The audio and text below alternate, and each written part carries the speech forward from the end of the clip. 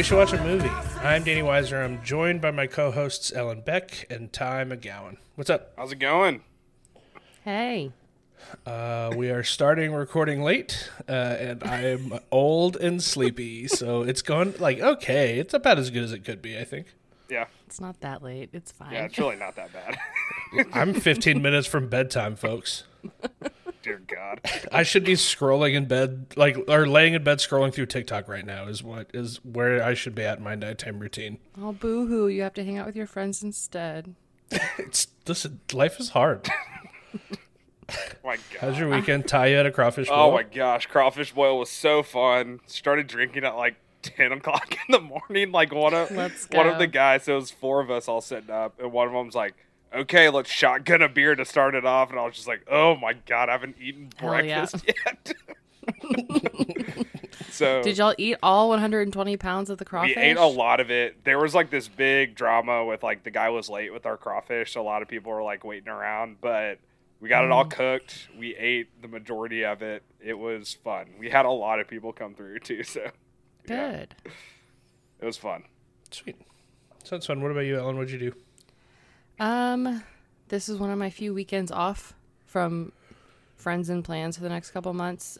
So naturally I played woodworker's assistant, much to my chagrin. Nice. And yeah, stayed up till 3 a.m. staining cedar beams the other night. I wanted to kill him, but we got it done. But I listened to almost an entire audiobook in a day while painting stain. Heck yeah. But yeah, we're going to have a pergola, so it'll all be worth it. Oh, that sounds nice. Yeah. But no, I did other stuff too. And I kept notes because I always forget to tell you guys what I've been up to. I found, I also watched the entire second season of Love is Blind this past week, which fun. I think kind of the similar reasons or maybe opposite reason, but still as fun of why we love Love Island. Yeah. Because Love Island doesn't take itself too seriously. Love is Blind. The whole purpose is to take itself way too seriously. And I freaking love it. These people are absolutely insane. And they give themselves entirely to the idea of we met, we talked about seeing each other for 10 days and decided to get married and we're going to go through with it. And it's incredible. And this second season had just a really good cast of particularly insane people. Nice. I've never watched that show before in my life, but I was scrolling through my Twitter Discover page, and it was Love is Blind. Are they still together? No. Yes, actually. Two of them are, which is insane that two marriages came out of this season. Yeah, and it's been a year since they wrapped. But I will say, I can't remember with the first season, but I know for sure with this season, they pick people that all live in Chicago, which it gives them a leg up. It's if you're going to meet and then immediately start a life together, let's at least make sure that you guys live in the same city. Yeah, that's so. Are there 30-minute conversations where they're just talking about restaurants in Chicago and you have no idea what they're talking about? I mean, they cut that stuff out, but I'm sure they did because they just talked all day. This is my favorite deep dish spot. Yeah. But yeah, I will say the second season is wild, and the reunion just aired was just added to Netflix on Friday, and it was good shit. Vanessa and Nick Lachey are the hosts, and they were not fucking around at the reunion because it's Netflix and you don't have to be censored. Vanessa Lachey just laid into one of the guys who ended up being a complete dirtbag, and she was like, "You're on the wrong show, blah blah blah blah. You should have never done." She was just I was here for it. It was very, very good. And then I listened to the whole first season of another new podcast that just came out called Normal Gossip.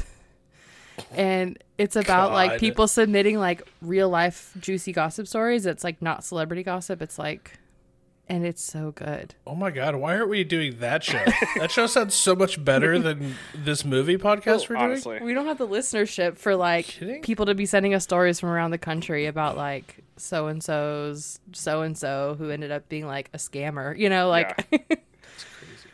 We could do it. We could try to do it. We could source from our immediate friends and just change names, but people would still know. People would figure it out. Stupid. Cool. Anything else? Of course, saw the Batman. Yeah, let's talk about that. Yeah, let's. Okay. Yeah. So we gotta be able to say, spoilers and stuff like that. So let's all talk about that together. Yes. Saturday was one of those good, busy, productive days. Like you're kind of steadily doing stuff and getting stuff done, but it's not like a stressful kind of busy. You know what I mean? Like I lunched with an old friend and cleaned the apartment and did the dishes and the laundry and that kind of boring type stuff. Listened to an audiobook that Ellen has been asking me to listen to, and it's really good. Yeah, I've been trying so hard not to pester you all the time. Because that'll just make you start hating this series that I love so much. But I'm like, I'm so glad you're liking it. I'm giving pretty consistent updates. You are, and I appreciate it. Every little a lot of it is just a lot of it is just like, here's a horny moment that I know that y'all are eating up, and God, it's I will say there was a moment where you straight up attacked me and Megan. What did you say? You said I think you're like, this trope would have been really popular with Tumblr girls. I can see why you guys are so into this. And I was like, wow, attack me, why don't you? Listen, if the shoe fits. Yeah, I've been listening to that a lot. And then Sunday had some buddies come over, made a big batch of chili. It was a good day. Had a nice weekend. And then I also saw the Batman. I was able to see it on Thursday because we got this we have this theater in town that's about a year old, and it's big and nice, and you would think it's like a Cinemark or an AMC when you walk into it, but it's one of those it's attached to a movie, bowling, arcade, ropes course, grill, restaurant type place. You know what I mean? Wow, very fancy. Well, it's just it's just one of those places like most people I think forget that there's a movie theater there. And so I didn't buy tickets ahead of time. I went to a Thursday 4 p.m. showing and there was 9 people in the theater. Nice. for the freaking Batman. Nice. So, which is kind of perfect for me because I don't want to be near people that often, especially crunching popcorn and yelling kids and stuff, but I guess now is probably as good a time as any. I watched some other movies. I'm back on my movie train. So I watched Stargate. It sucked. It's not a good movie. It's really bad. It's Kurt Russell back before he did good movies. Right. Then I watched Starship Troopers. Freaking awesome. I mean, same guy that did Total Recall and RoboCop, Paul Verhoeven, just amazing. Just so ridiculous. Had you not seen it before? Never. And it's just I've seen parts. It's so crazy. I saw Starship Troopers when I was way too young to see Starship Troopers. Oh yeah, it's super gory. I was 8. And a lot of just 7, I was 7 or 8. A lot of just free nudity, unexplained nudity. Yeah. First time I saw nudity was Starship Troopers, actually. Then I saw literally 8 years old, brothers watching it. I'm sitting in the living room like, what the fuck? Hey. Then I saw After Yang, the Colin Farrell movie. That was big at Sundance. Oh, yeah. What do you think? It was really good. I really liked it. Ellen, you'd really like it. Danny, you would hate it. Okay. Thank you for letting me know. And then I saw Fresh with Sebastian Stan, and I don't know who the actress is because she's not in a lot of things. Daisy Edgar Jones. She was in Normal People. Yeah, Daisy Edgar. She was in Normal People, and she's going to be in Where the Crawdads Sing. I'm really excited. Isn't that the cannibal movie? Yeah. So this is. I thought it was going to be every cannibal movie because I feel like there's a lot, weirdly, a lot of cannibal movies in recent years. But this was pretty good. I gave it 3.5 stars plus half a star because the soundtrack is one of the best soundtracks I've heard in a very long time. But Sebastian Stan is really good and crazy and creepy, and Daisy Edgar Jones is awesome. And then I saw. I think he likes doing those kinds of roles. Yeah, he's a weird dude. He's having not the biggest career out of all the Marvel people, but I think he's having the best. Yeah. And then I saw Scream, the newest Scream, and it was all right. Fun. It was fine. It was just it got a little too much. Courtney Cox not being able to make facial expressions didn't really help. But true. Yeah. But then also saw the Batman on Thursday. So let's get into heads up. We are about to spoil the Batman, so go ahead and skip to the 26th minute and 30 seconds. let's get into My Chemical Batman real quick. Oh man, hottest movie of the year, maybe the decade. Of the year of the decade, it is the first week of March. I don't care. I don't think I've seen anything that hot on screen. Whew, and maybe ever. Like, that was so hot. Goodness. But also very, very good. Like, yeah. I loved every second of that. I don't care if it was 3 hours long. I freaking loved it all. Yeah, there was like a moment where I'm like, okay, this is like really good. And it's like, you know, you see Paul Dano just creeping behind this guy in the start of the movie. Ooh. And I'm like, okay, yeah, this is good. You know, nothing crazy. But then we get to that hallway scene. And it's like the first time I've ever like been uncomfortable when Batman is around normal people. Because you could feel like, oh, this is like a dude who's mentally disturbed wearing a bat costume. And that's the first time I've ever felt that with Batman. I was like, okay, this is the best Batman movie. Like, this is the best one. It's so good. I mean, I've seen a bunch of like interviews with Robert Pattinson, which you love to see it. He's so chaotic, but also like you can tell he did take this seriously. I mean, it shows big time. But he was talking about how like in all the other versions of Bruce Wayne, like he puts like he's like the playboy, and that's like his, you know, what he defers to when he's not the Batman. And then he's the Batman. He was like, I kind of took the approach of like, what if he doesn't go to this like playboy mode when he's Bruce Wayne? And he, instead of him like flipping a switch in his personality to go back and forth between the two, he's just always this guy, and like he's the most himself.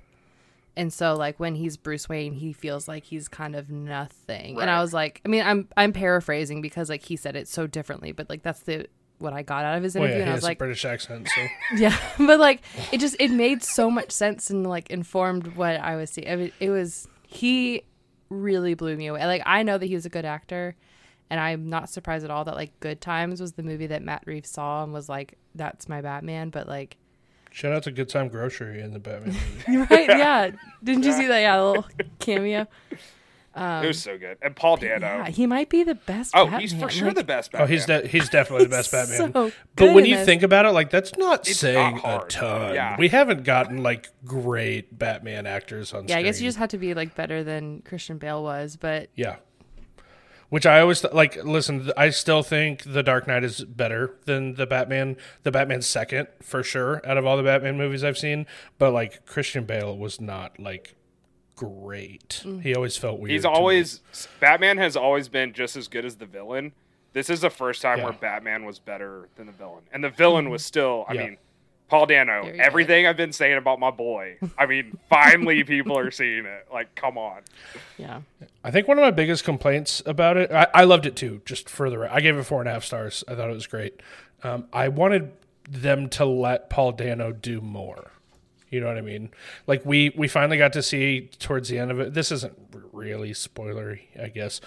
We get to see him, like, do the descend into actual madness thing and start, like, I wanted more of that. Like, I wanted them to give him a bigger platform to show how good he really is. Because he was great every second he was in it. I wanted more. But again, that's not Paul Dano's fault. I thought he was fantastic. Yeah, and I think the only problem with this for me was the campaign before this, because I watched this trailer so many times, and they put all the shots were still amazing. I mean, that shot of him walking to the Penguin's car was the upside down, so good, incredible.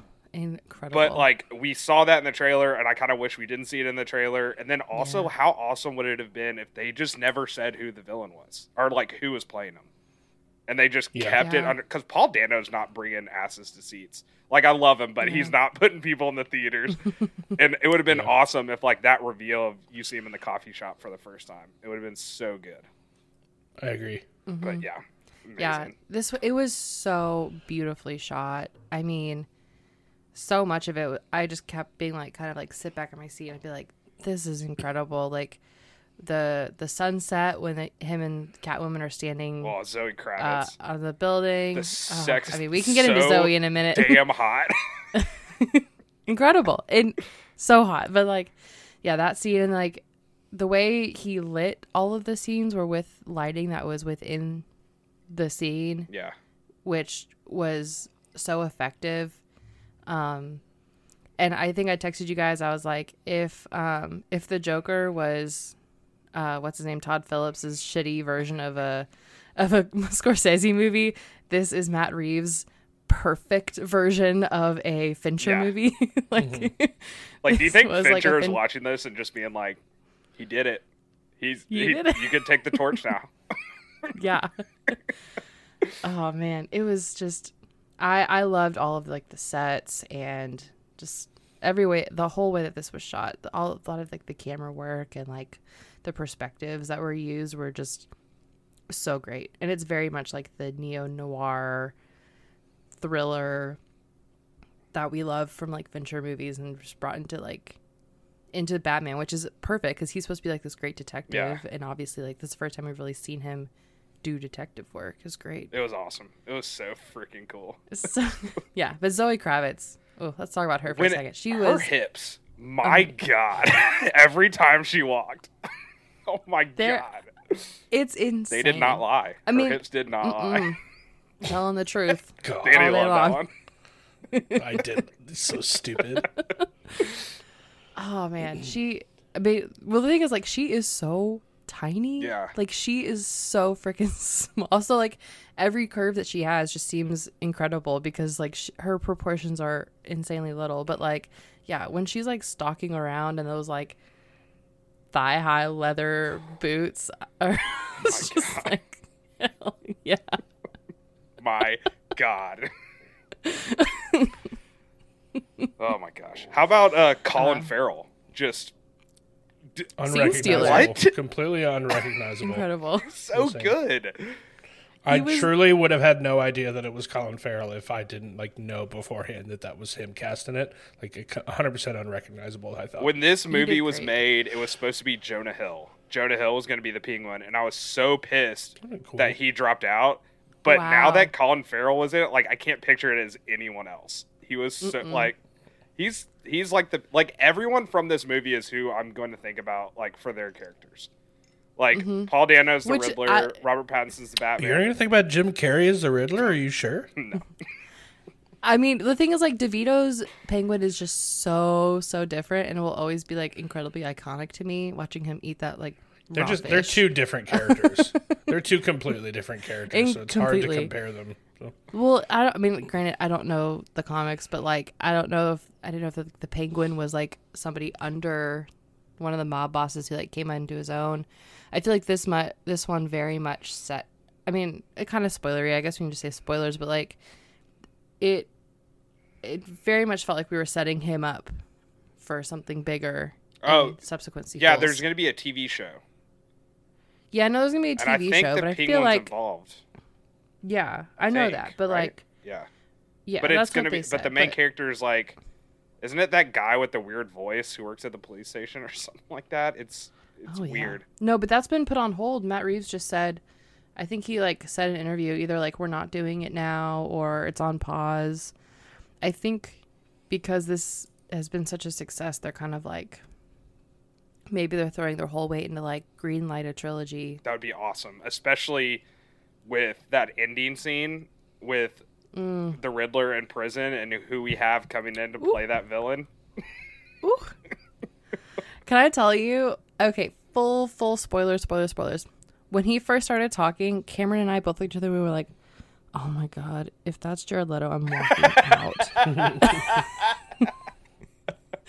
And then it zooms in and you can see there's scars on his face. And I was like, wait, is this supposed to be Two-Face? And you go, oh no, those are scarred smile. We're going that direction with I think he looked, I was like, yes. He kind of looked like the Joker from the video games. And that guy, from the video games and the comics, his face is scarred. It's burn scars with makeup on it. Cool. So cool. Which does Barry Keoghan really need makeup to look like he's just been punched in the face a million times? No. But his face I'm fine with it. I love him. I'm so happy. Man is squished. That's what he looks like. Oh, what else? Did we miss anything? Jeffrey Wright. I mean, really good. Yeah. Everyone was very perfectly cast. I thought, I mean, I know like the last like 30 to 45 minutes are a bit bonkers, and they're kind of like, what else are they going to throw at us? I think if there was any low light, it's like, do we have to flood Gotham? Or, it felt very like that caught me by surprise. I don't know. Because like, I was like, oh, he's going to like blow up like a bunch of spots and kill a bunch of people. And then they're like, he's blowing up the seawall. I'm like, oh shit, you can flood the city? Like, I didn't know you could do that. That's the thing about Gotham. It's like, so it's my own mental block. I've always had in my head when it comes to DC that Metropolis is New York and Gotham is Chicago. And it's like, oh, I always thought Gotham was like some city in New Jersey, like Atlantic City or something like that. I just always pictured it as Chicago. But of course, it's been filmed everywhere. I think they filmed a lot of this in like London. Liverpool, baby. Yeah. But you know what? It's great. It gave it that Gothic vibe, which like, I put my head in my hands halfway through this movie. I went, good God, Gotham, Gothic, duh. Ellen, you're so stupid. Oh my God. That's incredible. Oh my God. You got it. That's so funny. Way to go. Bravo. Breaking news on We Should Watch a Movie. Did you know? Did you know? Incredible. Did you know that when Viggo Mortensen kicked that helmet, he actually broke his toe? Oh my God. But then, well, it was because I was stopping to notice how awesome Wayne Manor looked. I was like, what a like beautiful Gothic mansion. It really fits like the idea of Batman. And I went, oh, good God. I'm such an idiot. That's the whole point of Batman. It's a Gothic noir story. So funny. How about that scene where they're driving out of the graveyard and they both look at each other before they go opposite ways, and then the he's just looking at his rear view mirror until she disappears. Oh, so good. I hope she comes back, but I understand if she doesn't because it felt like kind of a perfect. Yeah. I saw somebody on the Mad About Movies Discord say the town that she said she was going to is the town that Nightwing is from in the comics, apparently. So that would be cool if that were a thing, or if that was true. They could have just lied to me and I believed it, which is definitely possible. But it's Bloodhaven. But the thing is, you can't. Did she say Bloodhaven? Because that's where Nightwing's from. Yeah. Okay. But the thing is, like, you can't make Batman this sexual, like, with this much tension in the first movie, and then take away the most chemistry he'll ever have with another person and like not bring her back. Like this movie is just so Batman, classically a love story. Here's the thing. It can be now. Well, you can bring back Talia al Ghul. I mean, Batman literally had a kid with her. So yeah, I guess. Or like, what's it? Who is he? Something, wasn't it like Gordon's niece or something? Wasn't that the part of the Killing Joke? Oh, there's and also Mask of the Phantasm. They have one, and he has a relation, or almost like gives up the cow in Mask of the Phantasm, so they could bring that back. Yeah, but like no one's gonna give him that like chemistry the way. It's Pattinson. He's like one of the best actors out there. I'm sure they can find someone with chemistry. I know, and if there's any actor or series that could like finally, give us some like action with Batman, I think it's this one. Per the debate we had last summer. Val Kilmer get it on pretty explicitly in his Batman movie? Yeah. Yes. Yes. Yeah. He did with Nicole Kidman. Yeah. He sure did. But we did confirm, what was it like last summer when we had that big old debate over Batman? I gotta see it now. Robert Pattinson could do it. Oh, yeah, for sure. Yeah, now it's like not even a question. This version of Batman would and should. He would just do it with Nirvana playing in the background. Yes. Underneath the bridge. Goodness. Matt Reeves writing this entire movie while only listening to Nirvana makes so much sense. He only listened to Nirvana, and Robert Pattinson modeled his Bruce Wayne off Kurt Cobain. Love it. Here for it. It was sick. That's why the only song in the movie is a Nirvana song. And it's little, but I truly love that this is the first time we see Batman who like actually has black makeup on his eyes when he takes his cowl off. Oh yeah. Like you know? Yeah. Well, that's the whole thing with this one is it all felt grounded. There wasn't a lot of not a lot of need for suspension of disbelief like there has been in every Batman movie so far. This one is like everything felt like even the Batmobile is like, I think a dude could make that car probably. Yeah. That's like this... Well, it was a lot of practical effects too, which made it feel real. Like that was a practical effect when the car shot through the fire. Yeah. Yeah. So that's cool. like when people are like, I don't like this like emo depressed Batman. I'm like, dude, this kid who do you think his Bruce Wayne parents is? get murdered in front of his face and then chose to fight crime in a bat suit for the rest of his life. Like, he is mentally disturbed. This is what these people are. This is what a mentally disturbed person would be like. And now a millennial. Yeah. Like, he's depressed, bro. That's a good point. That's a very good point. Oh, man. Cool. Ready to wrap up Batman talk? Yeah. We didn't really spoil too much of it, so I think we're good. No, yeah. we still should probably give some sort of warning. We said spoilers. They could. I did. If I we said yeah, spoilers. well, now it doesn't matter. We're already past it, but. All right, you ready to get into The Departed? Yeah. Kick it up to Boston, baby. Movie we watched for this episode is The Departed from 2006, directed by Martin Scorsese, stars Leonardo DiCaprio, Matt Damon, and Jack Nicholson, has a 4.2 rating on Letterboxd and a Rotten Tomatoes score of 90%. To take down South Boston's Irish Mafia, the police send in one of their own to infiltrate the underworld, not realizing the syndicate has done likewise. While an undercover cop curries favor with the mob kingpin, a career criminal rises through the police ranks, but both sides soon discover there's a mole among them. Pretty obviously, I think this was my first time seeing this. I don't think anybody's super surprised about that, which means that I had to write the summary for this one. So if you guys are ready, I'll get into it. The Departed is the story of Billy Costigan and Colin Sullivan, two recent graduates of the police academy in Boston.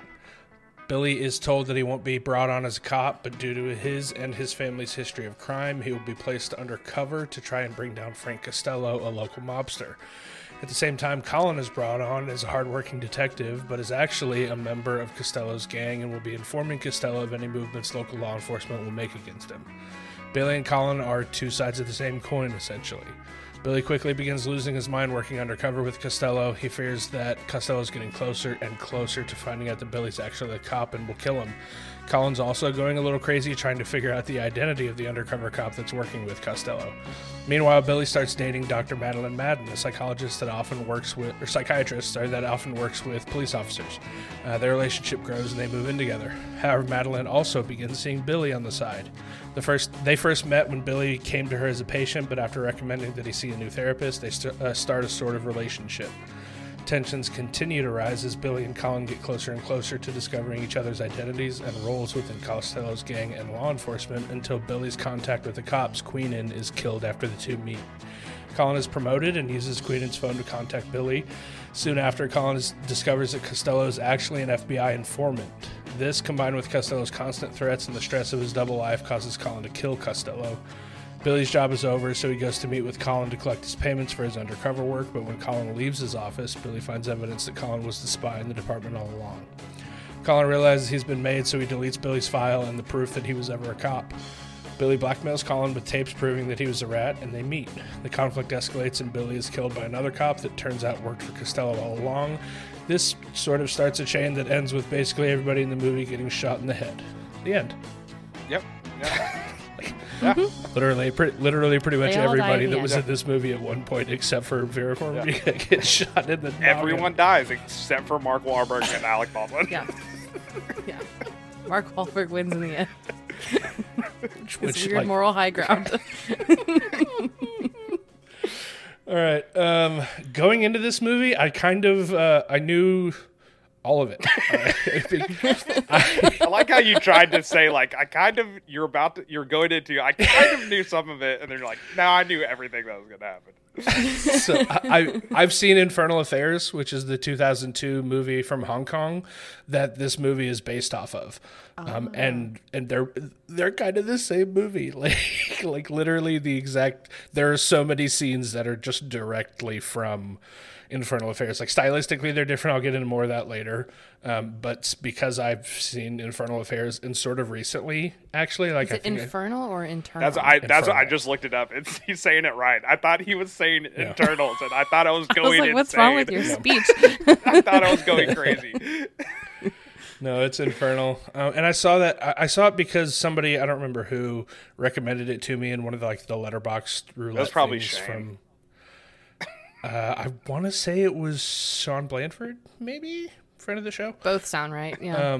But yeah, I saw that one before I saw The Departed, so I kind of knew pretty much everything that was going to happen. So, but what about you guys? What's your background with this movie? My family, my stepdad loves mob movies, so I grew up loving mob movies, and this was like every mafia movie I'd watched before this felt like a different generation's like The Godfather is like my grandparents' generation's mafia movie. Goodfellas is like my parents' generation's mafia movie, and then this, like when I saw this, I was like, okay, even though I was like 11 when I saw this, yeah, I was like, this is my mafia movie. And I freaking loved it.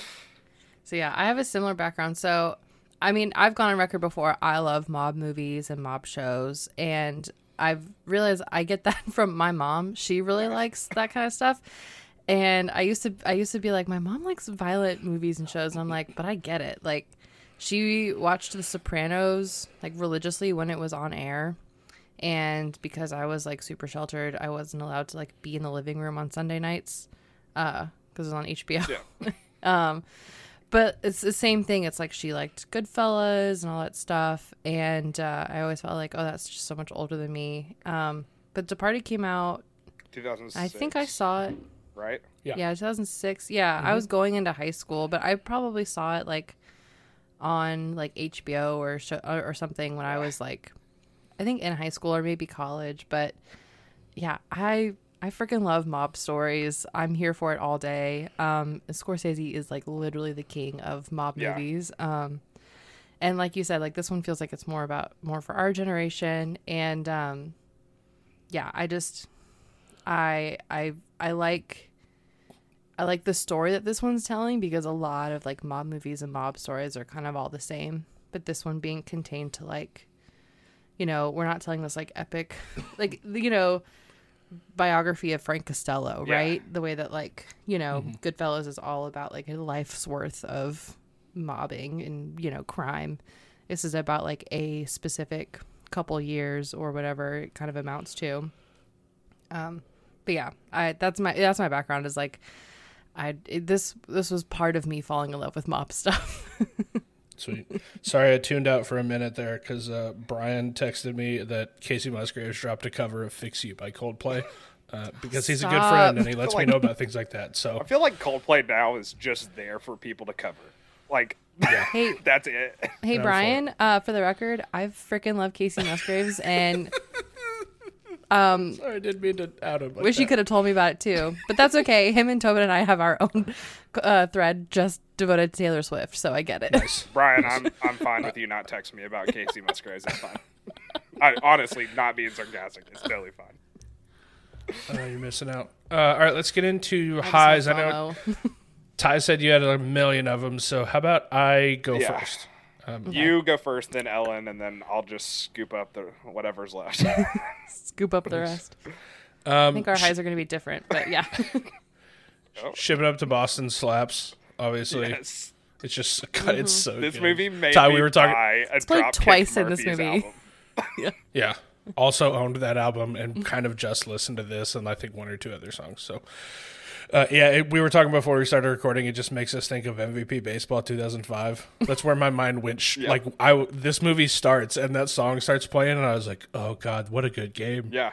Best baseball video game Because ever. the intro to that game, it would start and it would only be because the Red Sox had just won the World Series. So it was like only clips of the Red Sox. And it would start like every time you'd load the game, this would be the first song I played. So sick. Mark Wahlberg's so funny in this. I think most of them so say good. Him and Alec Baldwin. really good. Every scene they're in, they freaking steal it. Like, I'm tired from fucking your wife. Well, how's your mother? Good. She's tired from fucking my father. So funny. Just and like right after he said it, he's like, all right, good. Like it's like totally normal. Yeah, the maybe not maybe fuck yourself is something that is quoted in my house a lot. That line is so much greater because he says it to his brother. His brother's the guy playing the FBI agent. He's like, maybe not, maybe fuck yourself. Fuck yourself.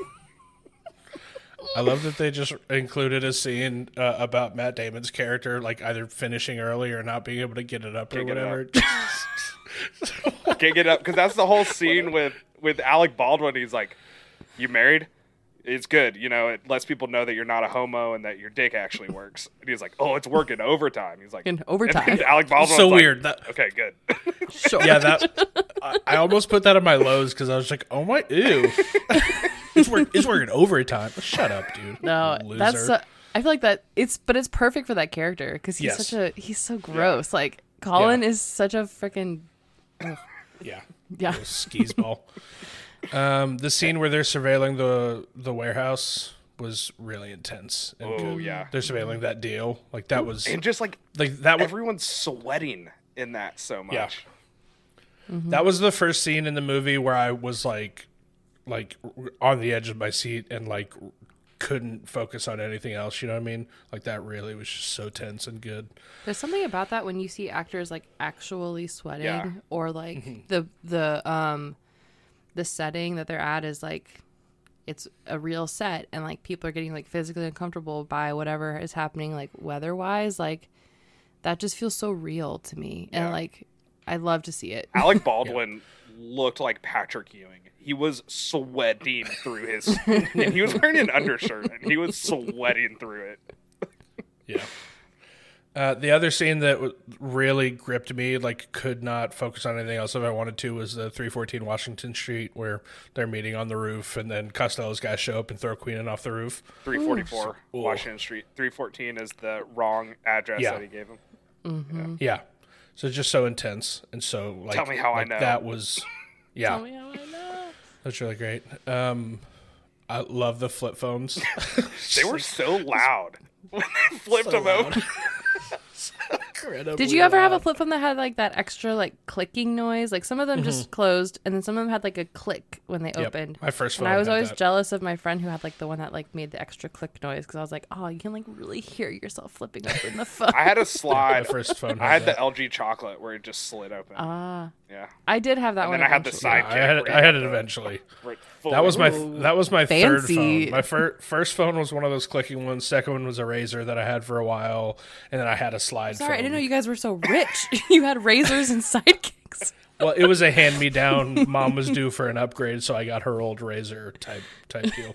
But I didn't have a sidekick. I had like whatever the Verizon knockoff version of the slide one with the full keyboard. I had that phone forever. And then my last one is just I love the dynamic, which is it's the point of the whole movie, so it's like a very thing that I'm saying. Billy and Colin being so similar, but in opposite ways. Like Colin's supposedly this hardworking, straight-laced detective, but is actually working for a mobster, while Billy's supposedly a two-bit gangster in lowlife, but is actually trying to bring down a crime boss. And like that's highlighted by their relationship with Madeline. Yeah, because Madeline likes Colin because she believes he's straight-laced, and she likes Billy because she believes that he's emotional and vulnerable and complicated. When actually, like it's. Like he is emotional and vulnerable and complicated, right? But she thinks it in like a very different. But you know what I mean. Like she thinks it's in a very different way. Like he's like I don't know. It's Elle's about to rip your head off. She likes their opposite relationship things. is better because like he's honest with her. Yeah. Well, she just likes these two guys for opposite. I agree. Listen, I agree. Okay, relax down. She likes them for like opposite reasons that are actually like in reality pretty similar. Like what makes them so similar. But it's just a pretty fascinating character study. Ellen, go. Sorry. Chill out. You were still worked up from the Batman, and then watching this. This was a mistake. You could take another shower. I'm sorry. done. I'm done. That was my last one. Please go. Okay. Maybe turn the air conditioner down a little bit too while you're at it. Go ahead and talk. I'll talk about Billy last. Okay, you'll go last. Okay. But no, I also had a lot of highlights. It's mostly just me like typing out quotes as I was watching. I was like, God, this is so fucking funny. But like, when Frank Costello says, "How's your mother?" She's on her way out. Well, we all are.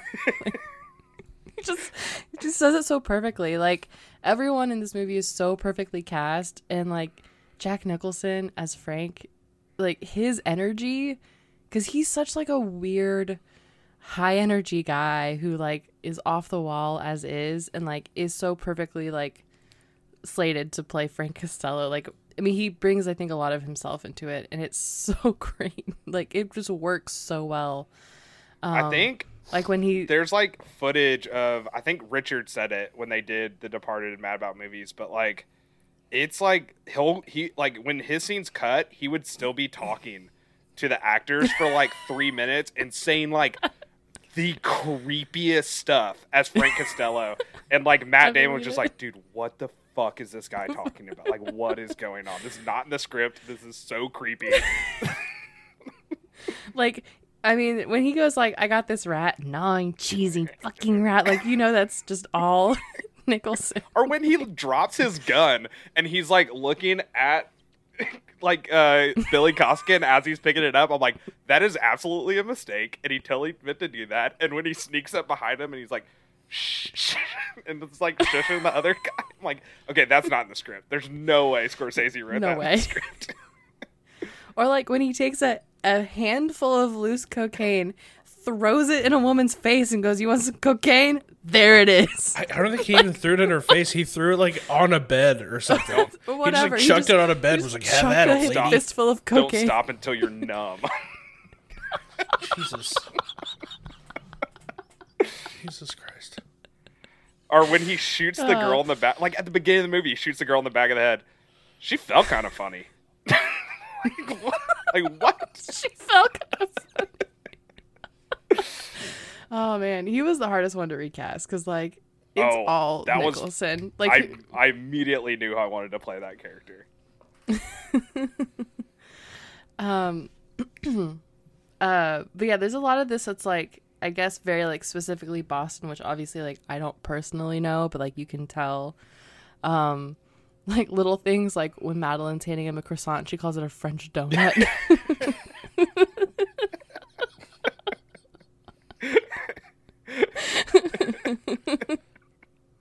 Yep. I know that this movie really like, they very much like turn up the dial of like Boston accent. They make it kind of, you know, like people from Boston maybe don't really talk like that, but I was here for it. I loved it. Are you a cop? You not a fucking cop. It's coming up later. We are not done discussing the Boston accents, but it did not fit in this segment for me. I loved it. Whenever Mark Wahlberg does the thick Boston accent, I'm like, yeah, sure, he's not the best actor in the world, but it's awesome when he does the thick Boston accent. But he's perfect in this role. Yes. Like that, with like his stupid ass haircut. Oh, it's so funny. But he was incredible, just being like super aggressive energy at all times, never not about to shoot his colleagues. Like, yeah, he's just like always like on, like suspicious of everyone. When he is leaving Queenan's office and he runs into Matt Damon and he intentionally keeps getting in his way not to let him go by.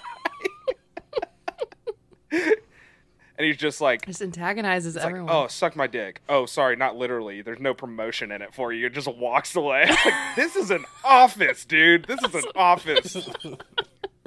It's Boston. What a terrifying place. Oh man. But yeah, and then all these quotes. And then I wrote that the last 40 minutes are nuts. Yeah. Like, as soon as Queenan falls in front of Billy, it's just like a shift. I remember going like, oh, shit. Like, holy cow. Like, that was I was big. How about when the blood just immediately splashes on Leo's face? Ooh, yeah. It's really good, like, dramatic use of, like, gore. Yeah. But it still felt kind of real. It was like, whew. And then for them to kill Frank with 30 minutes still left in the movie, insane. Yeah. Like, you really think the whole thing's leading up to that, and you're like, we're just getting into the third act here. My God. Yeah. But yeah, the storytelling is just really good. And it's kind of the... Scorsese is leaning a little bit Tarantino by having everyone die at the end. I love it. I love when people die in movies. Like, I'm sorry. Like, I get a happy ending's fun sometimes, but I love these, like, nihilistic movies where it's just like, nobody wins. Yeah.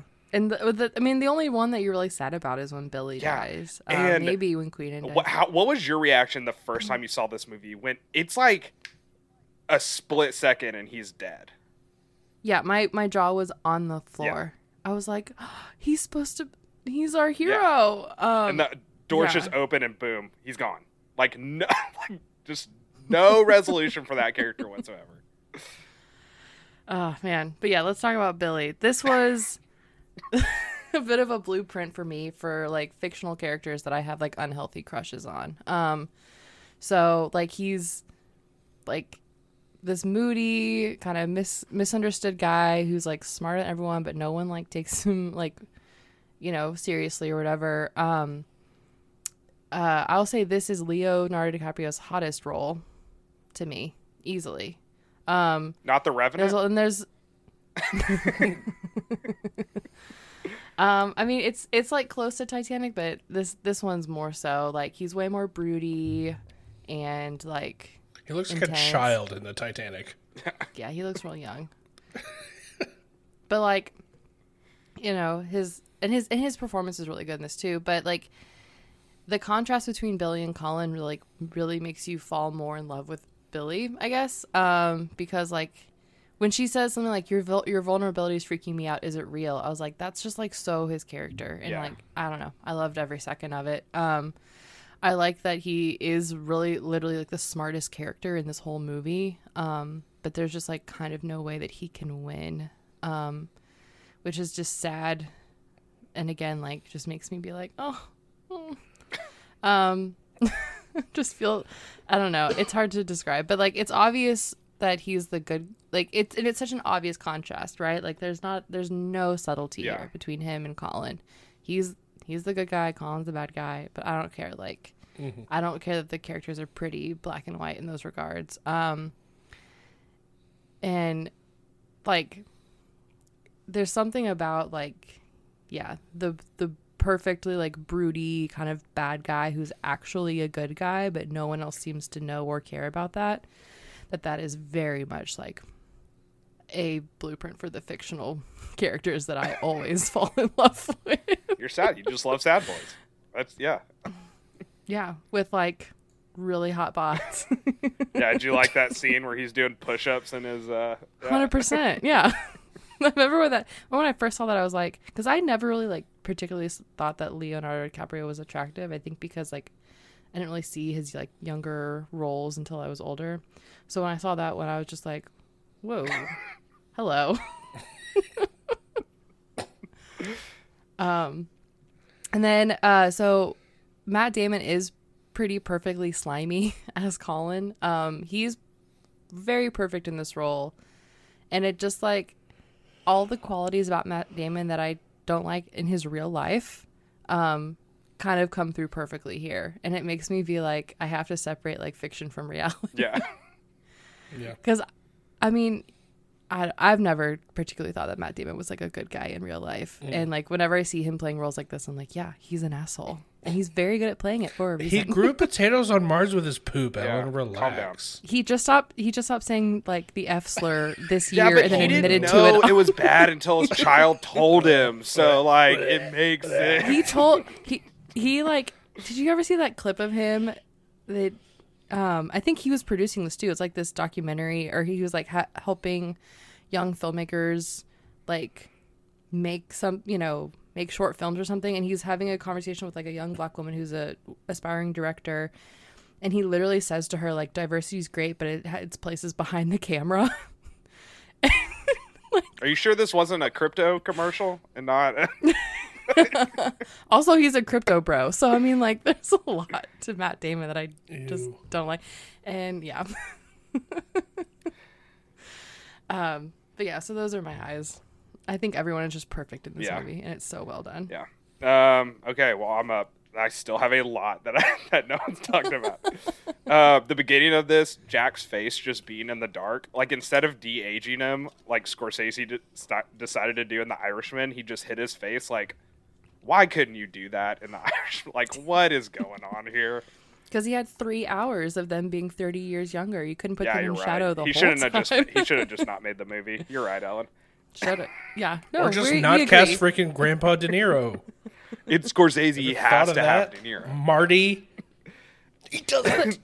It's the one movie where he doesn't have him, and it's like one of his best ever. He was supposed to be Queenan, but yeah, something fell through. Oh man. Yeah, that would have been terrible. I'm glad he's not, because the juxtaposition of Damon and Leo. Nice, thanks.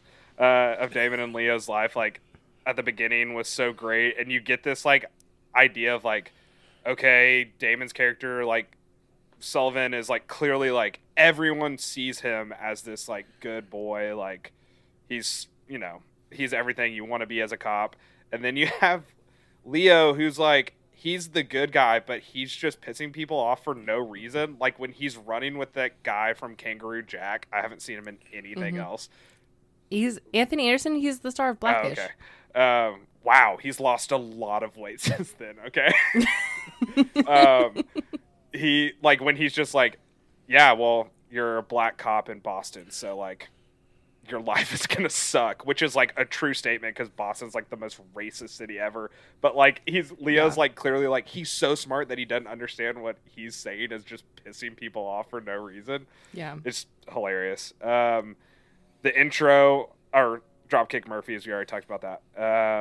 This is my favorite Mark Wahlberg role. I think, like, I love Boogie Nights, but I think this is my favorite Wahlberg, like, in anything. No, I think this and Other Guys are like his best work. The Other Guys is what came to mind for This is so good. I mean, him just pissing people off for no reason, and like him being next to Queenan, who's like this fatherly grandpa who's like nice to everybody. Their dynamic is perfection. Awesome. Like, it's so good.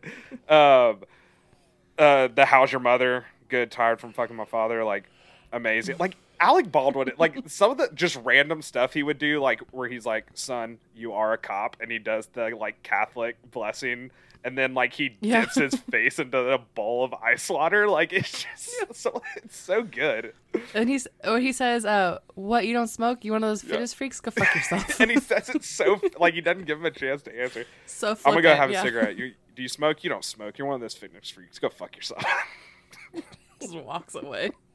The maybe not, love that line. Leo just being an exposed nerve for the entire movie is just like and you get it right when they're like, what are you drinking, cranberry juice because you're on your period, and he smashes the glass on the guy's head, and then French is like, what are you, on your period? He asked for no. It's so good. The writing is amazing. Are you still a cop? When Costello is just slamming that boot into his broken arm is such a good scene. I mean, so good. His performance in this it's one of his best. It's so underrated because like everyone's like, Leonardo DiCaprio has done like all these like fantastic roles, and like this is like not within the top 5 that people normally mention, but like it's so good. This one and Catch Me If You Can does not get enough praise. Like, he's so good in those. We already talked about that. Leo asking Madeline on a date, like, right after he just berates her about getting, like, so you want to go get a cup of coffee? Like, player, dude. Shoot your shot, man. Love it.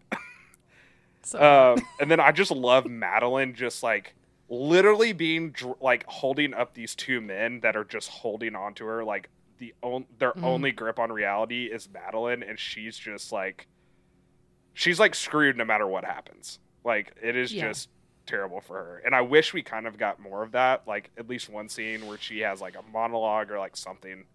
But I think what she did have, I think, was really powerful. She was really good in this. And I don't know this actress's name. I don't know what else she's been in, but Vera Farmiga. Lots of Vera stuff. Farmiga. Which, by the way, how freaking good does she look in this movie? So good. Holy so cow, good. she's So she's a bit of a character Did y'all actress. say Vera Farmiga? Farmiga. Vera Farmiga. Never heard of that. So she's in the Conjuring Never seen 'em. movies. She was in that show Bates Motel. Never She seen played Norma Bates. But yeah, also a bunch of other stuff. Oh, Up in the Air. Did you ever see that? George Clooney. That's the one that Really the Juno guy did after. Juno. Oh, she's in Anna Kendrick's in it, so you may just want to skip that one. I think Anna I've Kendrick seen got it. an Oscar nom for that one. She's Yeah. great at it, but Ty hates her. Yeah. Yeah, but no, Vera Farmiga's great. She's a bit of a character actress, but she's really good. Yeah. Her younger sister, Taissa Farmiga, they're like 20 years apart, and she's I'm like waiting for them to play mother and daughter, like because they look so Really? much alike. That'd be Yeah. weird. Yeah, but I mean, like, if you have a 20-year age gap with with your sibling who's also an actor, like, come on. I assume since you're talking about her, you didn't recast her, so I feel No, I okay did. saying I thought I about it. recasted her. Shut up. Well, I mean, Taissa Farmiga, you didn't. Yeah, that's what put I mean. her as the new Madeline. No. That's what I mean. No. Yeah, that's I what didn't I even meant. know her name. I didn't know this person. I didn't even check. I just know her as Madeline. Yeah. Madeline Madden. So- which she has a comic book name in the Scorsese movie. Yeah. But I thought I wanted to real bad. I was like, wouldn't it be cool if Vera Farmiga's little sister played this character in this? But I like looked up her filmography. I was like, I've never heard of anything she's ever been in before. So I guess American Horror Story stuff. She's a Ryan Murphy person. never seen any of that. Jack plays Frank so insane. Just insane. The scene where he's just holding that dude's severed hand while he's talking to Costigan about John Lennon. And I love his Costigan's response to that. Do you know John Lennon? Yeah, he was the president before Lincoln. What an asshole. Response. Such a smart ass.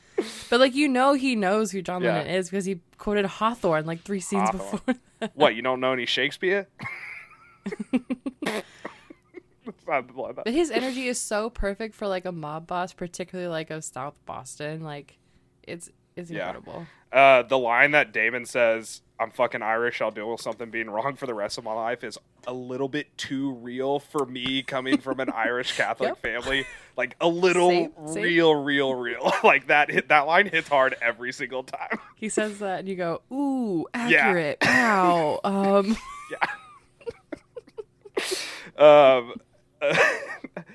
Obviously Leo getting shot. The first time I saw this, I was just like, what?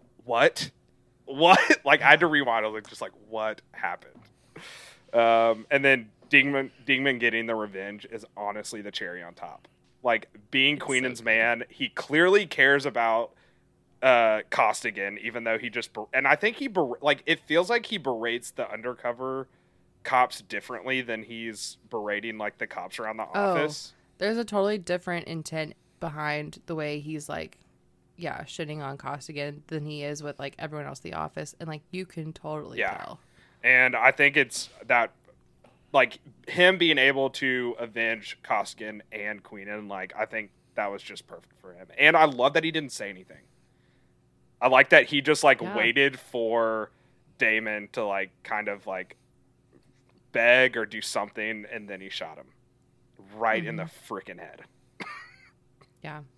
I do like how in that confrontation scene with Costigan and Sullivan, when Costigan's where is Digman? He despite everything, he knows that he would have his back if he could. And the fact that he wasn't able to be there, you can just see the disappointment, and he's like, oh man, I'm fucked because he's not here. And then I don't know if y'all got this, but the rat on the windowsill was because there were multiple rats. Oh, no way. I don't know if you got that. That was an Adam McKay kind of No, I'm satire. actually stupid, so I love it when directors force feed metaphors to me, actually. Isn't there a thing about how there's an X, physically, there's crossed tape or an X in chalk or something in the background of scenes when people are about to die? It's kind of a giveaway. Ooh, I don't know. I feel like I heard this theory once. I haven't and it really was, noticed on it. Reddit or something. I'll have to look it up later. But yeah, little Easter eggs like that. But yeah. Do y'all know about the fan theory about the rat? That rat is actually the rat in Endgame? That like saves everybody. Shut up. It's a real fan theory, and I'm absolutely here for it. That rat went from Boston to San Francisco to get Ant-Man. It went from Boston to San Francisco in 14 years. Hey, and I heard it's related to Remy the rat from Ratatouille. So like, there's this whole rat theory. Sure. Well, and for it to live for Rativerse, 14 years, it's got to be an animagus. Oh, You know, uncommonly long life for or a long life for a common a house common rat. Irish rat. Come on. Stupid. Cool. Any more? Nope. Sweet. I didn't find a ton of fun facts. IMDb didn't have a lot of interesting ones. It's just a lot of like. Scorsese said that this is the first movie he's ever made with a plot. Do you know who was Like, supposed stuff to like be that. in this movie instead of Leo? And do you have that? Yeah, Brad Pitt and Tom Yeah. Cruise were supposed to What? be Billy and were supposed to be Colin and Billy respectively. So Tom Cruise was going to play the Leo DiCaprio, And then role. Would've De been awful. Niro would Wait, have been. I'm sorry. When you said, I had it flipped in my head when you No. said that at No, first. I would have thought Brad that. Pitt as Colin Sullivan, Tom Cruise as And Billy then De Costigan. Niro as Queenan. Yeah, Oh my yeah. god, that would've been Pacino. so I think bad. Pacino was also supposed to be Queenan at one point, but it had a scheduling conflict. Oh Yeah. no, Yeah, that would have been awful. It would have been a really bad. I could, I could see maybe Tom Cruise playing Colin Sullivan. Yeah. yeah, maybe. And Brad Pitt as Billy Costigan makes sense to me. Yeah, right. But Like I would have flipped that apparently they were entirely. originally reversed. And I think Brad Pitt was one of the people that paid for the American remake rights for Infernal Affairs. Like he was part of that purchasing process to have the movie made. He produces a Yeah. lot that we don't know about. Yeah. Did this begin the partnership with Leo and Scorsese? I I think so. I didn't see Right? Yeah. It was this, and then Shutter Island, Yeah. and then The Aviator, and then Yeah, those were all after 2006. yeah, and then they've made a few together. Wall Street. that. Most of the other ones are about Infernal Affairs. The only other one is just kind of fun that I like to count or I like to keep track of in movies. The F word is used 238 times in this. And you can There's tell a there's lot. times where it was cut out too. Yeah. Yeah, for sure. So, all right. Let's get into our lows. I have a handful. I have one specifically that you guys are not gonna like. Do you want me to go first or last? Let me go first. I only have Just one. go. Oh, okay. Okay, Ty, go ahead. The song playing during the Madeline and Costigan sex scene is so 90s cheesy sex scene. It's terrible. Yeah. What I song don't know, is but it wasn't good. It was like Top Gun level. I was not paying like attention to sex that. scene. It was like the scene was good. It's just the song playing in the background was just like, this belongs in an 80s movie. Like this doesn't belong in a Scorsese movie. Ellen, do you have any lows? Yeah, I mean, it's kind of like there's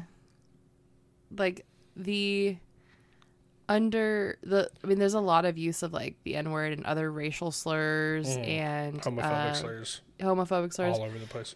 Yeah, but the thing is like, That's kind of what Boston's It is like. exactly like it is Boston, and Like, it's like today the it's like that. an old man Irish mobster in South Yeah. Boston is a racist. What a revelation! Right. Like obviously, it's accurate for him to be saying that stuff, and even for some of the cops to be like that because they're so old school or whatever. So yeah, it sucks to hear it on screen and like it makes you cringe, but like it is kind of Yeah. accurate to these characters. So Yeah. Anything else? and then another one was like, I don't understand why any woman would fuck Frank. Money. that was Money. my- They were. I Money. mean, it's money. And the Ellen, cocaine it's being money. thrown at them. Apparently, I guess I should have used this in the fun fact. The theater scene where Frank is at the theater was entirely Jack Nicholson's idea, and it was also his idea to have one white woman on his arm and one black woman on the other arm. Was Jack Nicholson's idea? No clue why. Did not explain any further. I mean, it Jack I was gonna Nicholson's say, I don't weird. think they had porn. I don't think they have porn theaters anymore. But it makes when sense that he Nicholson's that like, scene when he turns around with the dildo in his dildo. hands, I laugh every single time, and it's not funny. Matt Damon almost but falls over. It makes me laugh so much because I'm just in my head. I'm imagining all these people filming Jack Nicholson doing that, and it's just hilarious to picture. All right, any more lows, Ellen? Oh, that's my only lows, really. Okay, I have a few. And this is more of a personal thing than an actual issue with the movie. It's just, I think all Boston accents, even when genuine, sound fake and forced and bad. How would you know where they are? How would you not know they were in Boston? I don't understand. Maybe it's because every character except Jack Nicholson's wearing a Red Sox hat at one point in this movie. That might be part of it, huh?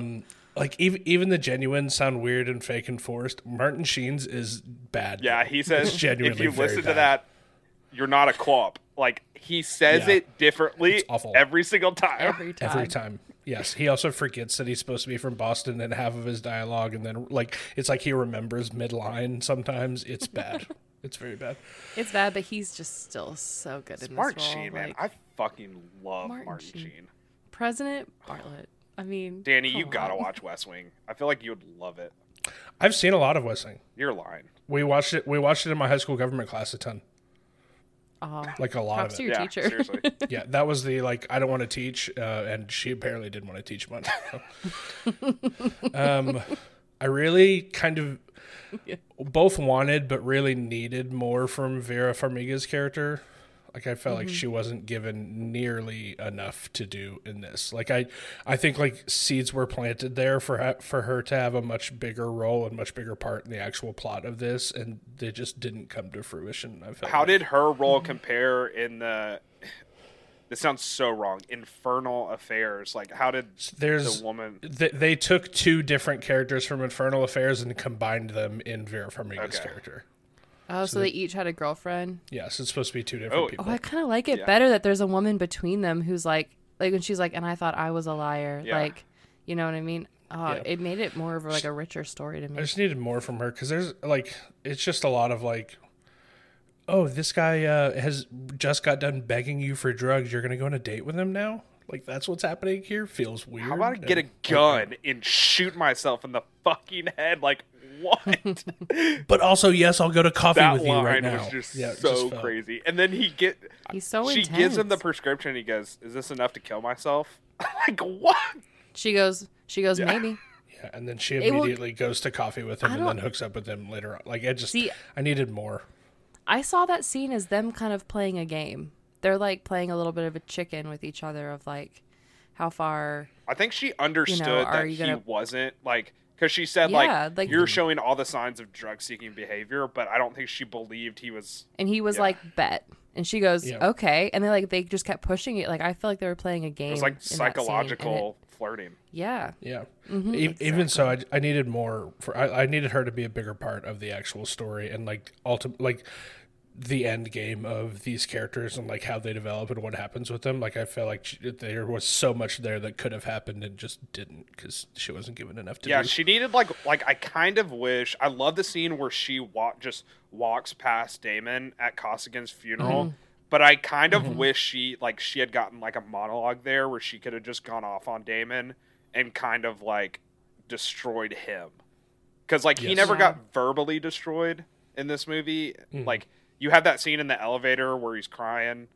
and then you have like where he gets shot in the head, but you don't have anyone like straight up like, you know, turn the knife. Yeah, that would have been good, but I feel like it was pretty effective for her to just walk by because like he's so pathetic. Yeah, he doesn't deserve her words. And I like to think that was Billy's baby. No, it's 100% Billy's baby. I refuse to believe that it's absolutely. I mean, Sully couldn't even get it up. Yeah, obviously. That's true. Fact. I've said this before, so this isn't like a new thing.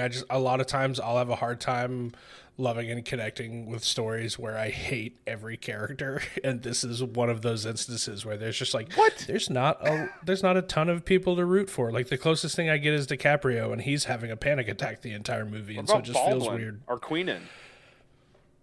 They had like not that big of a deal in this movie. I feel like Alec Baldwin was just there to give Mark Wahlberg somebody to bounce off of. You know what I mean? What about Wahlberg? You didn't like Wahlberg?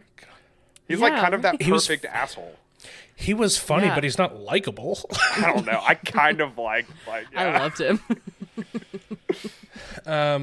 Seeing Infernal Affairs before seeing this is probably why this didn't hit me as hard as it did most. Like, you talked about the scene where Leonardo DiCaprio gets shot and it just like blew your mind. Like, that scene with literally with the elevator like hitting the dead body over and over again is a direct directly from Infernal Affairs, and so I just kind of knew everything, and so I think that's maybe why, like, every one of the twists I had already seen before, and so it's not a complaint about the movie, it's just probably why I didn't have any moments where I was like, oh my god, where I probably would have if I had seen this first. Yeah. And then my last one, which I'm sorry and maybe wrong about this, I think Jack Nicholson and Martin Sheen are kind of bad in this. What is wrong? I kind of think they're not good. Wow. I kind of think they're both just bad in this. Like, Martin Sheen is just he's spending all of his mental energy trying to remember that he's supposed to be doing a Boston accent, and just comes off as like dumb grandpa who is like just being pushed around by Mark Wahlberg, and it's just like I didn't love his acting performance too much, and Jack Nicholson is a cartoon character in this movie, and not in a good way, I didn't think. Wow. I understand it's a hot take. Understand I'm probably wrong. That's fine. I'm you're okay definitely being wrong about sure, this. Yeah, that's fine. I think what a Jack hot Nicholson's take. very good. Yeah. Gotta have one every now and then, you know. But those are all my lows. Any other highs and lows before we get into the recast? I mean, I don't know. Like, thinking about when Costigan gets shot, like, I think one of the reasons why, one, it's so shocking because, like, we think he's our hero, but, like, it happens in such a, like, quick, not dramatic. It's like this, not this big moment. It's like the Cedric Diggory death. It's just like, what? Like, what? But at least Cedric Diggory got killed by someone big and important. Like Costigan gets shot by like this nobody, like, dirty cop. It's like, really, there's no dignity or like big like win, and the only person who knew his value was Madeline, and like she'll just kind of get to carry that with her forever, and like that's why you hope that like that kid is his, because it's like yeah, I mean, it just goes more into like why I love that relationship between him and Madeline. Yeah, I mean, obviously she was technically with Sullivan the whole time, but like I wish we'd seen more of that, because she was really the only person who like saw him. I mean, Queenan kind of did, and I guess Digman kind of did, but like, I mean, the one who like truly valued him. And Costigan was more like a tool to Queenan and Digman, like a really good tool that they fully trusted, but had respect for. Yeah. Sweet. Anything else? All right, let's get into our recasts. I'll go first. I thought it would be fun to move the setting over to the UK. Okay. I mean, there's not a huge reason for that. I don't think it affects the story too much if I just move this to the UK from Boston. So it's a Guy Ritchie movie now. Yeah, sure. Yeah, that'd be fun. It gives more pleasant accents to listen to, at least. So that helps a little bit. I don't know. Have you heard like Cockneyed accents? Yeah, that's fair. Or Essex. I mean, this is gonna be South London here. Love Island. This is all Love Island. So we recast. Yeah, gosh, we recast 6 people. We agreed on that, right? That's what we decided.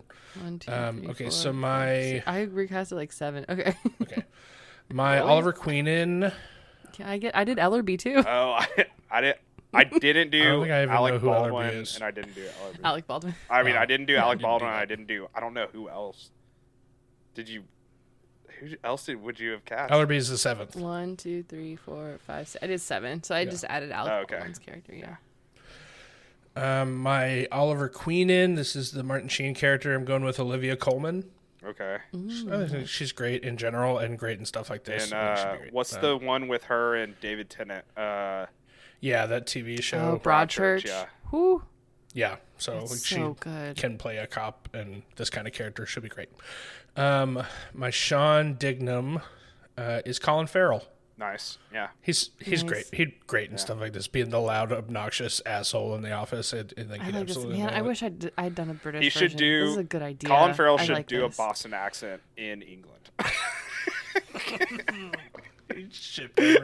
Stupid. He's kind of doing it as Yeah. the penguin. Madeline Madden. I'm going with one of our favorites here, Jodie Comer. Nice. Nice. She fits. Yeah. She's beautiful. She's intelligent. She's perfect and can do everything. Yeah, exactly. Yes, she can do literally anything. My Frank Costello is Gary Oldman.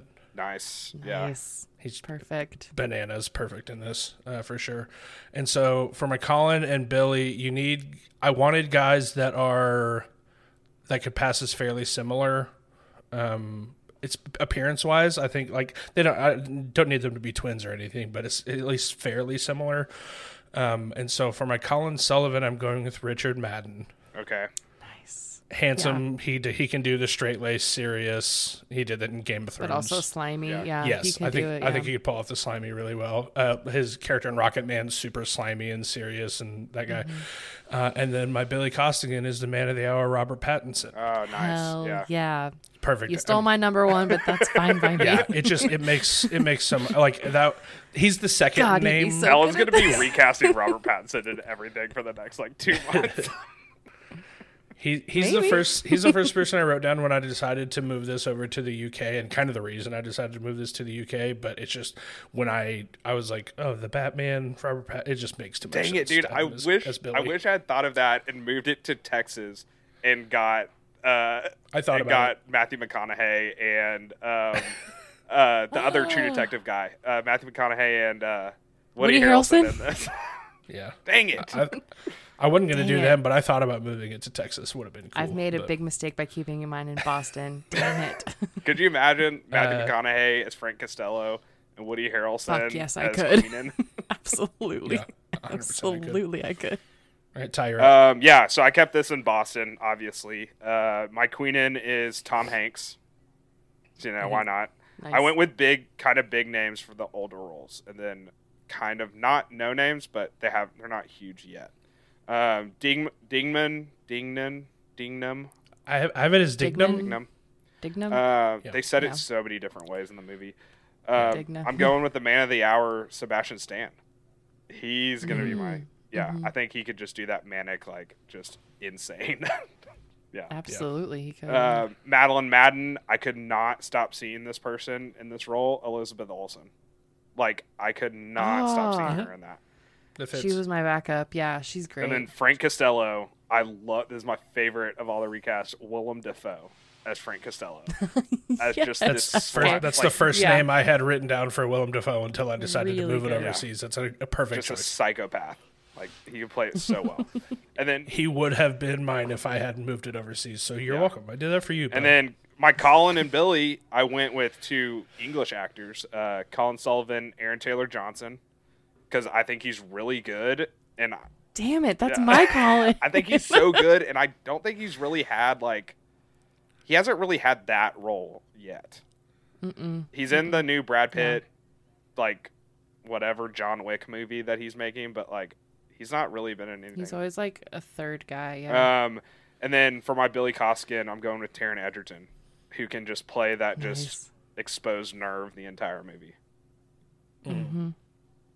Sweet. Ellen, you're up. Okay. You got your top 2 roles stolen. Sorry, bud. It's okay. Well, you guys picked really good frames. That's what you and get mine's for just okay. stealing my movie. This was going to be my pick for next week. Fair. Okay, so just for fun, I'll say who I picked for Ellerby. I was gonna go with Don Cheadle. Yeah, just saying ridiculous stuff. Yeah, that's kind of what he does in Yeah. the Marvel movies. Yeah. Okay, my version of Boston's a little less racist. I have a person of color on the police force. So for my Queenan, I'm still going back and forth. Michael Keaton. Nice. Yeah. Yeah. That's good. Yeah. And then my Dignam is Casey Affleck. Nice. Yeah. Yeah. Yeah. I just think about that Duncan's commercial. You're doing a Boston movie, you gotta have Casey Affleck. Duncan nuts. And then my Madeline is Emma Stone. Nice. Yeah. Mm-hmm. Nice. Mm-hmm. It's been a while since I've seen her do like just a real straight like dramatic role. And then okay, so for Frank, I truly was having a hard time with this because I was so wrapped up in like specifically Jack Nicholson's performance and how it's so him. So I thought, if we're doing a remake, like let's change it, but let's just bring someone back from the original cast. Let's have Leo be the mob boss. I like that one. So DiCaprio, and then so you took Aaron Taylor Johnson. My Colin is Jack Lacey from The White Lotus and the High Fidelity TV show. I haven't seen any of Bing. He was in Being the Ricardos. Who is he in that one? I haven't seen it, but he's. I love Ellen this recurring always bit does of this. Ellen. I always pick someone you Recurring guys bit haven't of seen. Ellen just was like, I'm watching this TV show, but you've never heard of this actor. Jake Lacey. I'm sorry. Oh, he's but that doesn't make he's it. That doesn't know. the new Jim in The Office. Yeah. Oh, thank you. Why did you just say that? Jake Lacey is what I meant, not Jack. But yeah, he plays Bob Carroll in Being the Ricardos. But he was so good on The White Lotus. I'm like, I mean, I don't know. I probably should pick someone who's a big movie star, but I think he would be good in this. Nah. I should have gone with Jesse Plemons, but whatever. Ooh, Jesse Plemons. You should have gone with Jesse Plemons. That's pretty sick. Maybe I'll switch over to Jesse Too late, Plemons. dude. Too I late. got Yeah. Jack Lacey or whatever. You already took your hand off Jake the Lacey. piece. It's there. This is a fake thing Nope. that we made up. Nope. All right, Jake Lacey it is. I'm sticking with it. And then my Billy is you took Robert Pattinson, so I'm going Michael B. Jordan. Oh yeah, that's a good one. Yeah, put him in any movie. It's Yeah. perfect. Hot, broody. None of us cast Lakeith Stanfield. Shocking. He's not jacked enough. Okay, Leo isn't like super jacked in this movie. I don't know I why know you're he's not. I know he's not. Stupid. like Michael B. stupid. Jordan at least has like 150 pounds on Leo, and it's like just And I know that Robert Pattinson is not jacked Jacked either. enough. But God, like I know. once I got Michael B. Jordan in my head, I was like, well, I guess he's like jacked. Robert Pattinson in the Batman was like kind of jacked, and he's Kind still of like jacked, but 5 not times really. more jacked than Leo was in this movie. Goodness. Look, I don't make sense to myself. Okay. Do you guys have any other fun backups you didn't get to mention? I'd Viggo Mortensen as my backup Frank Costello because he just does whatever he wants in Ooh. every role. And then Chris Evans is my That backup would've been so good. Dignam because I feel like he Yeah. wants to do those roles now. Yeah. Oh yeah. Bradley Whitford was my backup Queenan. But I also wrote down, I wish we still had Philip Seymour Hoffman because he'd be perfect. Oh as my Queenan. gosh, he would be perfect as Costello. Oh yeah, wouldn't he be perfect as Costello? Yeah. And then I had Bradley Cooper as my backup Dignan. Yeah, that fits. I just feel like you get anyone in there that can do a Boston accent and will just have fun cussing at people. Yeah. I had. I almost put Chris Evans as Colin Sullivan. Yeah, that'd be a good one. too. I had Dacre Montgomery as my backup Colin, and Lucas Hedges as my backup Costigan. Okay, Lucas Hedges was you're the gonna give Costigan me that I shit had for in my Jake head Lacey, for the and whole you time. put Dacre Montgomery, who's only been in He was in Stranger Stranger Things. Things. No, we're And- giving you shit because you do it every episode. every time. Okay, sorry. Lucas Hedges is the Billy Costigan that I had written down 30 minutes into this movie. Yeah. I was like, oh shit, this is Lucas Hedges' part. And it's only because of Manchester by the Sea. That's what I realized. But I had a hard time. I had a hard time finding the other side of the coin in a Colin Sullivan that I felt like could be comparable to a sort of Lucas Hedges type. I had a hard time finding like his counterpart, and then of course I decided to go overseas. But I had J.K. Simmons as Oliver Queenan for That's a a good bit, one, and I had Jake Gyllenhaal as Sean Dignam for a while before I moved it overseas. But all right, I had Jake Gyllenhaal. Dylan O'Brien as a Billy backup. Gyllenhaal just putting Who? all of his anger out from the shit that Taylor He'd have been a Swift good fans Dignam. have been giving him Yeah, he'd for been a no really good reason Dignam. at all. yeah, for sure.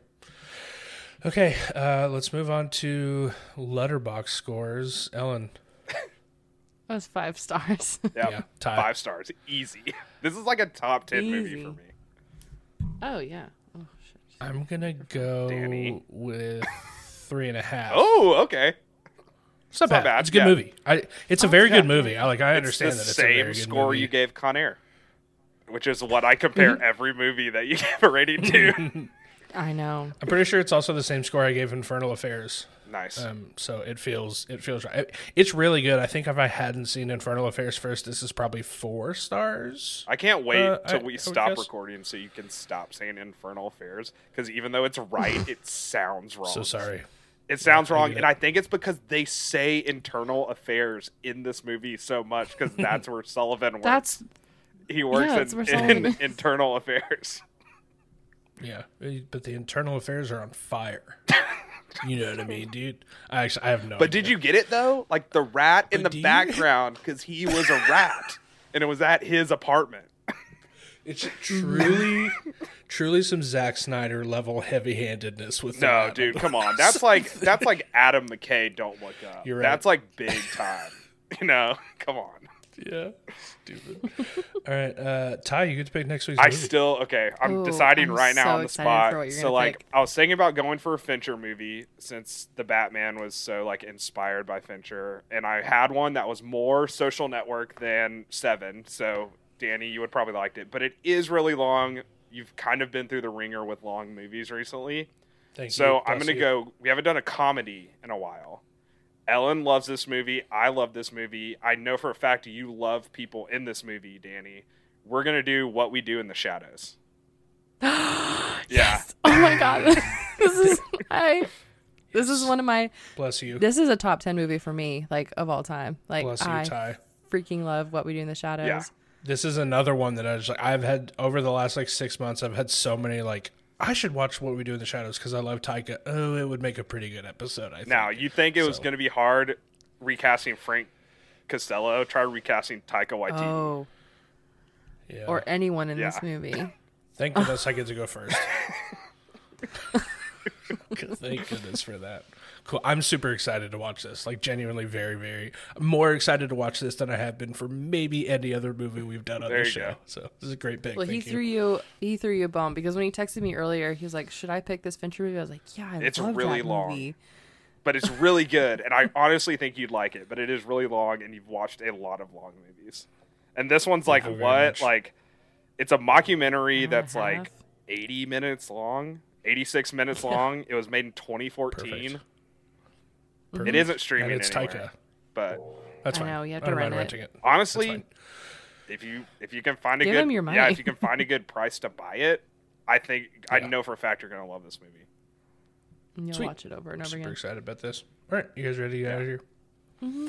All right, thank you for watching a movie with us. Our theme song is Glass Auditoriums by Doc Ellicott. Please rate and review us wherever you listen to podcasts. Email us at wswampod@gmail.com.